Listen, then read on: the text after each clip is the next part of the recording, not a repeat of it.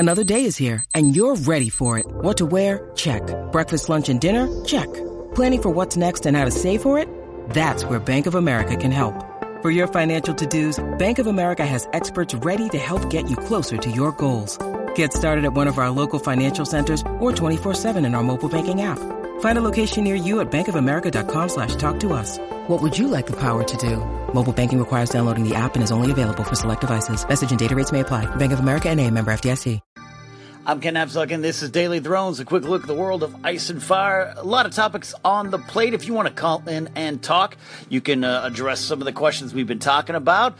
Things like the Night King's true endgame, his motivation. How long do you think the war between Westeros and humanity versus the Night King will last in Season 8? Marcus had a great call yesterday about that. What do you think Bronn's motivation is now? Who do you think he's loyal to? And who do you think he will stick with at the end of the story? A lot of things to talk about, plus anything you want to add to the conversation. Just call in here on Daily Thrones, and let's start talking. Hey, Ken, I know I'm a day late, but I've started my Season 1 through 7 rewatch Game of Thrones, and you were talking about Bronn the other day, and something I noticed in Season 1 during Tyrion's drinking game where he judges their character, he says to Bronn, hey, you've been north of the wall, haven't you? And Bronn drinks. And when asked about what he was doing up there, he just says, for work.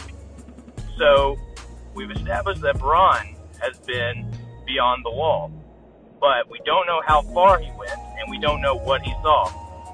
So that could be interesting. Do you think Bronn knows about, do you think he knew about the Walking Dead, as it were, or do you think he just fought wildlings? What do you think about that? Mark with a great call about Bronn going north of the wall. We all know that Bronn in Season 1 admitted that drinking game, that Truth or Dare game he was playing with Shay and Tyrion, that he did go north of the wall. It was for work.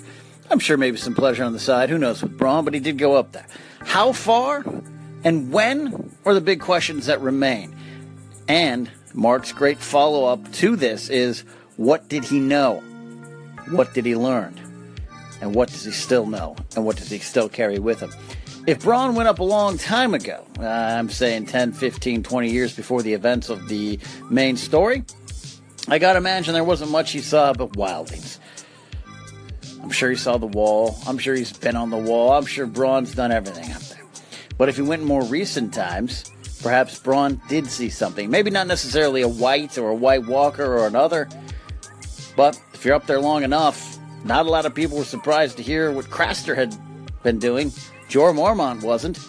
So if that was going on, and that'd been going on for a while, then perhaps Bronn did know something, or he's in an easier position to believe. You know, when you first meet Bronn, he's at the Crossroads Inn. He gives up his room to Tyrion for a good price, and then joins in the journey to the Vale, and that's where it really picks up. It's so funny when you go back and watch just even the second time, you kind of forget that that's where you first meet Bronn. It's so casual. You just kind of, give up the room. You don't think much of it. That's always the fun part of Game of Thrones. You go back. It's like seeing Qyburn for the first time and realizing, that's going to be a character that's going to factor into a lot of big things. He seems so small at the time. Anyways, I digress. Bronn was at the Crossroads Inn. Which direction was he going? Maybe he had been just coming down from the north of the wall. Maybe that's why he was there. And if that's the case, then I do believe Bronn would have seen some things that would have convinced him that there is other things out there north of the wall that he wants no part of. Now, he was taken aback by the dragons. Who isn't upon first seeing him? He wants nothing to do with them. Now, it could just be simple common sense. He saw what they did. He's done. He's out. But maybe Bronn absolutely knows. He's seen other things. He believes in other things. These dragons, he's seen them burn. He knows their magic. He knows it's all real. Maybe that's part of the reason he was out. Will that factor in to the end of the story? That's what we're talking about with Bronn. If you want to continue that conversation, go ahead and call in with that here on Daily Thrones.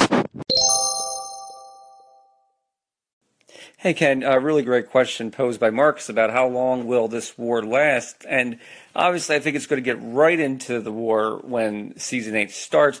I could see it going at least 4 episodes, possibly 5, but at least 4. But like you, I do want to see some aftermath of this war. Obviously, there's probably going to be a ton of death. Who knows who's going to be left standing at the end of this. And I do want to see, at least for 1 episode, the aftermath of all the destruction that is probably going to happen. Hey, Ken, Kevin Ross. As to how long this war will go on, I'm thinking about 2 episodes long. Assuming each episode is going to be about an hour and 40 to an hour and 50 minutes, I could deal with 2 episodes. Probably episodes 2 and 3 is the war. That would give the audience 3 episodes to finish it all off. But it did raise an interesting question over here. We've been catching up on Babylon 5 to kind of fill in our Game of Thrones fix. It's surprisingly similar in tone, being a 20-year-old fantasy series. Highly recommend you go check it out. But they took an entire season after the show was canceled and restarted it back up with season 5, cleaning up all the mess. Do you think there's a rights issue, and could the show actually do that, which is to round it all up with the 6 seasons and then start a brand new show moving forward? We're back to talking the length of the war in Season 8. This question was posed by caller Marcus yesterday, and I think it's a great question. Eric with a call-in saying, hey, the war could go up to 5 episodes in his mind, or at least he'd want it to go that far. And then he'd love to see some of the aftermath. I am more and more on the idea, on board with the idea that I need to see the aftermath. I need to see what happens after the Night King is defeated, or after the Night King defeats everyone else. Though I guess those episodes would be kind of boring. Just a bunch of cold winds, ice, snow, and the Night King sitting around happy. Maybe we don't need to see that one. But I'm going to assume the Night King is not going to be victorious, at least not completely victorious. And we're going to need to see what will happen behind after that. I am all on board for that. Are you guys? I want to know. Do you want to see what happens? As far as the war lasting 4 episodes, 5 episodes, I'm in that 3 to 4 range. 5 could be enough. I guess it all depends on what the war will actually be. We'll see what happens. We've seen glimpses of it already with Hardhome and what happened up north of the wall with Jon Snow and his SEAL team. So what is it going to be? Just a lot of mindless fighting with these whites? Is it dragon versus dragon? There's a lot of things that could happen. It's all about the Night King's strategy. This isn't a Cersei versus Dany. This isn't a regular war like we've ever seen. If it is a full-scale war, does the Night King have strategy? Does he have meetings? Does he have a war council? What does he do? And how do they defeat it? That's the big question that we're all going to have going into the season. So I guess it could have a long, the war could be going on long, is what I'm trying to say, is if the Night King has an actual functional plan and it's that kind of traditional battle. Otherwise, it might be quick. The more I think about it, it could just be quick. He could take over, and it'll be about trying to defeat him other than by way of big, giant battles. It might be something else. I don't know about that. Kevin has an interesting follow-up, though, citing Babylon 5 and what they did, and could maybe one of the spin-off series. Kevin's not asking that directly, just saying, hey, could the producers, this show ends, and then they take the story into a new uncharted territory with the same world to see what happens. It's possible. One of the spin-off ideas I've seen around is Westeros way in the future, 50 years or so, a generation or so ahead. I'd be not opposed to that. Not that Maisie Williams would want to sign up for another long Game of Thrones series, but Arya Stark traveling, going elsewhere to other worlds outside of Westeros and Essos. Maybe we see more of that. And maybe by then, you could, by way of that show, you could learn what happened following the war with the Night King. That would be interesting. We're starting a prequel talk, spin-off talk, and we're going to have that discussion even more here on Daily Thrones. But what do you guys think? How long will this war last in Season 8? And what do you want to see after it ends?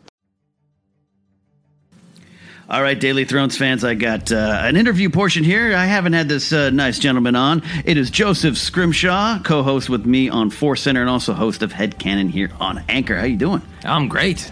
Good to have you here. We've been dealing with this great question the last day and a half. Caller Marcus had a great call, and people been chiming in here. It's a two-part question. We got this season 8 coming up. It'll be about a year plus. But we've got this battle with the Night King and his armies. He's breached the wall. So in season 8, how long do you want that battle to last? How much do you want to see that battle?